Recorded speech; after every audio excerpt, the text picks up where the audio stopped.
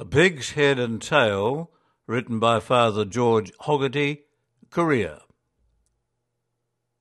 In February this year, I visited Korea 19 years after my last visit in 2000, and from 1980 to 1982, I had spent 2 years there doing the Columban Overseas Training Program as a seminarian. Now, some old friends had invited me to return to this mysterious yet very modern country.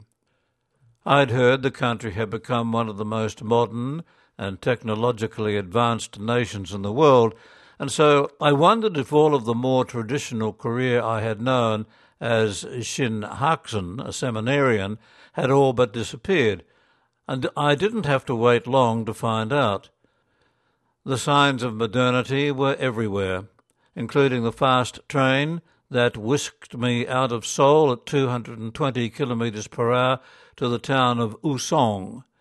In Ulsan, a family I knew from my time on overseas training had organized for me to go with them on a bus trip planned by their local neighborhood committee to visit Chilgap Mountain National Park and then on to Taichung.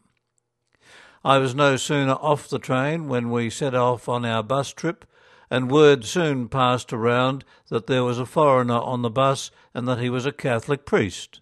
And of course I was asked to stand up in the bus and give an insa, a greeting, and chon malsum, some appropriate words. It was 37 years since I studied the Korean language, and I had practically no opportunities to use it since.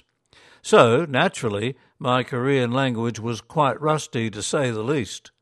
But according to Korean custom, I had to get up and say a few words of greeting and thanksgiving for the hospitality received, no matter how poorly I expressed it, and of course I received thunderous applause. So, I was quickly discovering that even though Korea had modernized to a large extent, many of the old lovable traditions and customs were surviving quite well, and more was to come. We duly arrived at Chilgap Mountain, and everyone alighted from the bus. The sun was shining, but still it was freezing, as it was the middle of a Korean winter.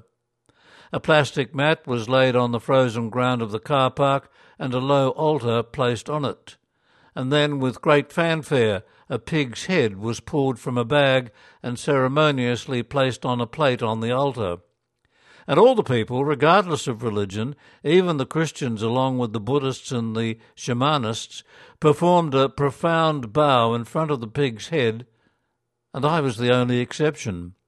Then, white envelopes containing seemingly generous donations of money were stuffed into the pig's mouth. And according to traditional Korean folklore, the pig represents wealth, and the act of placing money in the pig's mouth is a plea from the people to the spirit world for financial security and prosperity. The fact that we had come to Chilgap Mountain was no accident either. Traditional shamanistic belief holds that good spirits abound in places of natural beauty such as this mountain, and to come into their presence in such places of natural beauty is to invite health and well-being. After the customary bows were completed, plates of dok or Korean rice cakes and copious bottles of soju and makgeolli, strong alcoholic liquors, were generously shared among all present. After an hour communing with nature, we were again on the bus and on our way to Taichung, where it was planned that we would eat at a popular fish restaurant. However, all of a sudden it became apparent that the neighbourhood committee members had met a problem, and they looked at one another with puzzled and worried faces.